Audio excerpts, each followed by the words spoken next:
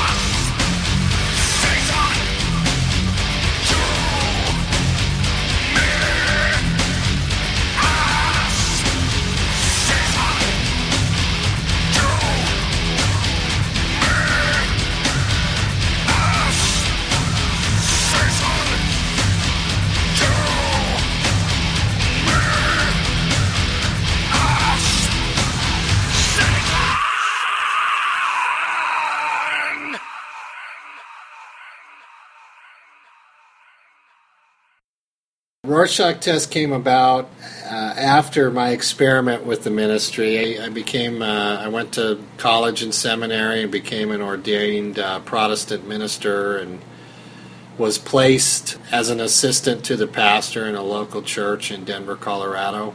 To make a long story short, different inclinations and leanings of mine regarding the biblical text were not received well by my audience.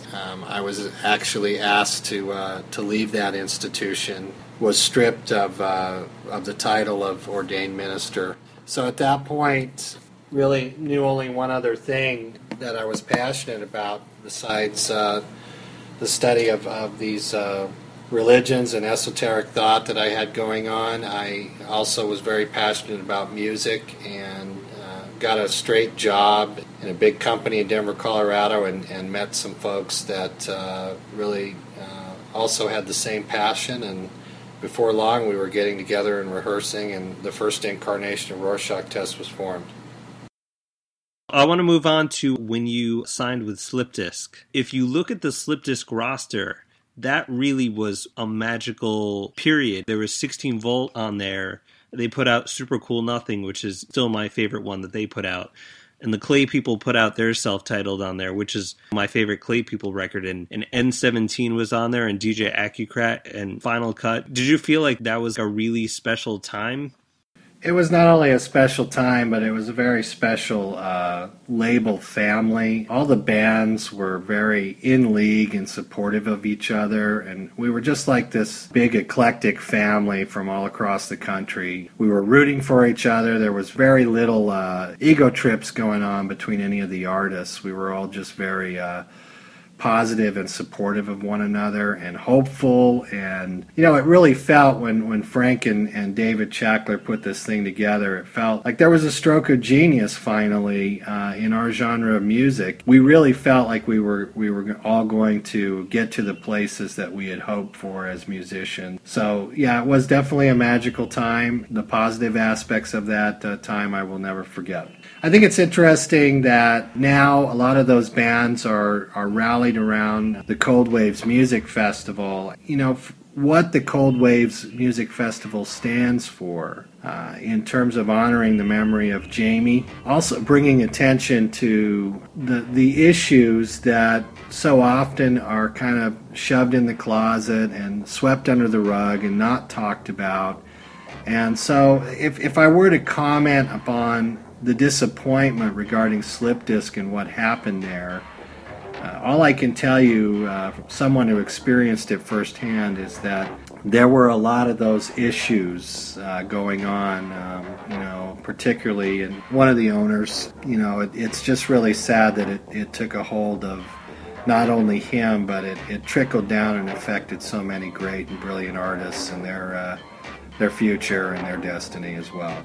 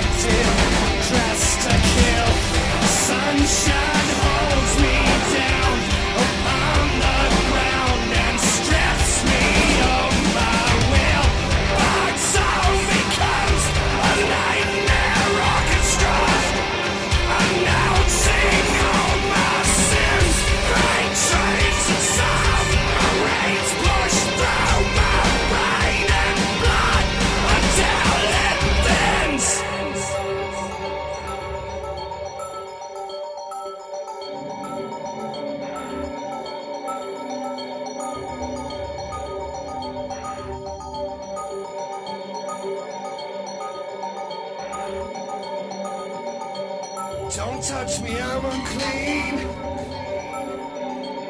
Don't touch me, I'm unclean. Don't touch me, I'm unclean. Don't touch me, I'm unclean. And it all seems worth it when I'm underneath the fog and lights and appetites of everyone who's just like me, unable to be clean.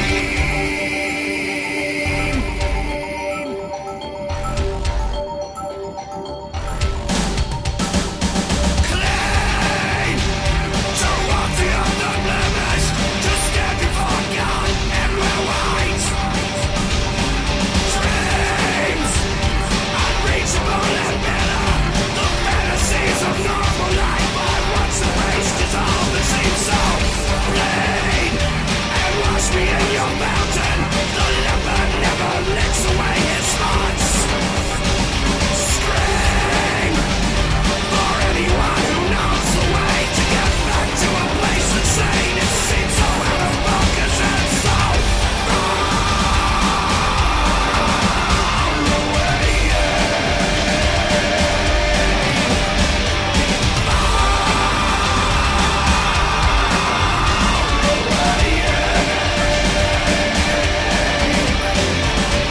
Don't touch me, I'm unclean. Don't touch me, I'm unclean. Don't touch me, I'm unclean. Don't touch me, I'm unclean. Don't touch me, I'm unclean. Don't touch me, I'm unclean. Don't touch me, I'm unclean. Don't touch me, I'm unclean.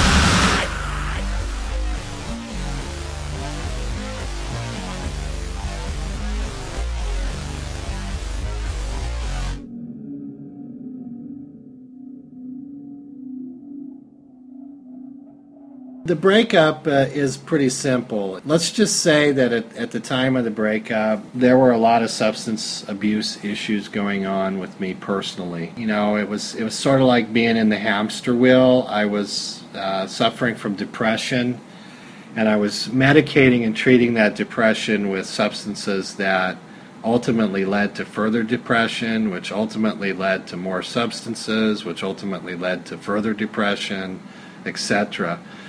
And I remember we played a show at Dante's in Portland, and when the show was over, I walked out the back door prior to any type of breaking any of the equipment down or anything. I just walked out the back door and started walking across the city and decided that I was just done. That was it. We never got back together in terms of rehearsing, writing, or performing again. And I went headlong even further, into the exploration of addiction and depression and how they were related. And I kind of got stuck in that for a long period of time. So what helped you come back from that? You know, I think I was at a jumping off point in terms of I had already given up on resurrecting Rorschach Test and bringing it back, and was kind of resolved into just living a very menial, low vibrational life. And it started out with something very simple. I had been fooling around with doing a cover of the Creatures song, Pluto Drive. Do you know that song? I don't know that song. Well, for all of you listening to this podcast, when you're done, the first thing I want you to do is go to YouTube and look up Creatures Pluto Drive. Because it's a great song. It's one of those overlooked gems that's just an amazing song in our genre, particularly in the industrial gothic genre. And so I was playing around with doing a cover of that. And it wasn't even really a part of Rorschach Test. It was more or less just a side thing that I was working on just for my own sort of fulfillment and enjoyment. What happened as a result of that cover has been that, the entire band has come back to center, and we are ready not only to record the new record, which we're in the process of doing right now, right here in Portland, Oregon, but we're also ready to tour and bring back the oldies, of course, that everybody loved. And we're so glad to be a part of this Cold Waves thing, because it couldn't come at a more perfect moment. I'm kind of skirting the issue of the original question you asked, and so I do want to be very clear in that, there are a lot of ways to address the issues of substance abuse and depression, and there's really no right way for everyone. Everyone sort of needs to find what works for them. And what has worked for me is, a prescription of, first of all, health and wellness, diet and exercise, which I can't stress enough how important that is. Exercising and participating in activities such as yoga and things of that nature, as corny as it may sound, these are the things that actually started making sense and working for me. And I mean, I've been through AA and treatment and all of that, all of the traditional stuff, and it does work for some, but it just didn't work for me.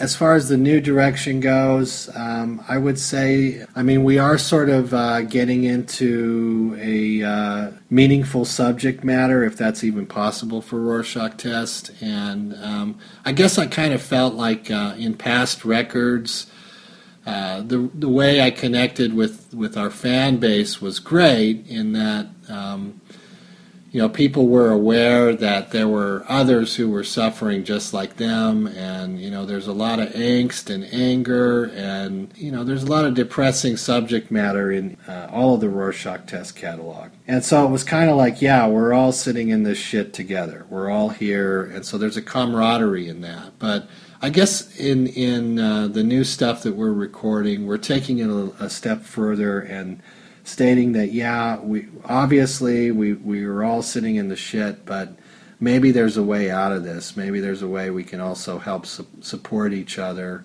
in positive directions to get out of the shit, and not just leaving each other there as the previous albums did.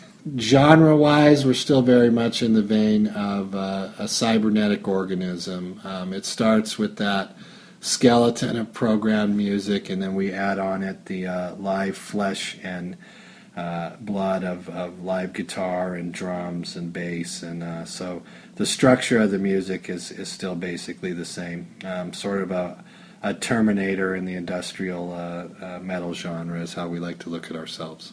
If anyone wants to find out more about you, where's the best place for them to go online? RorschachTest.com, and that's spelled RorschachTest.com. And then, of course, we also are on Facebook and Twitter and SoundCloud and YouTube, but you can get to all of those links by accessing our website. We're getting ready to release this new record that we've been working on called American Idol. It will be out and ready for consumption by the time we play the Cold Waves Festival. And so I'd like to encourage everyone who's a fan of Rorschach Test or a fan of this type of music to definitely check it out. From the album Unclean, you heard Satan and Clean. And from the upcoming album American Idol, you heard Nice to Be Wanted. For more information, check out RorschachTest.com. Follow us on SoundCloud or subscribe to the show through iTunes or your favorite podcast app with the links found in the show notes to keep up with new episodes coming every Wednesday in July and August. Our opening music is Monster Zero by Acumen Nation. Come back next Wednesday as we talk to Graham Crabb from Pop Will Eat Itself. For this week's Remembering Jamie Duffy segment, since James was lucky enough to have known and toured with Jamie, we have a story from a Rorschach Test tour with C-Tech and Jamie's band DJ Aggie Crack. We were in New York. It was kind of the end of the night, and we were getting ready to pack up and head to, I think it was Montreal was going to be the next stop, so we would have to cross the Canadian border. I just remember being on tour with Jean-Luc. Jamie ran in, he kind of had this ghostly look across his face, like he was in shock or like he had seen a ghost or something like that, and I was just like, bro, what's going on? What's the matter? And he's like, I just saw Jean-Luc Demeyer buy a crystal for $60,000. And I was like, what? A crystal? And he's like, yeah. He goes, and I think he was floating above it. So, from that point on, we started making jokes throughout the rest of the tour of this floating and hovering crystal. And, so it was just stuff like that. I don't mean to go on and on, but, when you're packing it up at the end of the night, you're breaking everything down. I do remember fondly that Jamie turned me on to the band Failure from L.A. It was one of his favorite groups that he would sort of play as closing music while we were packing stuff up. So now I do have Failure on my iPod, and every time I hear it, I definitely think of him as well.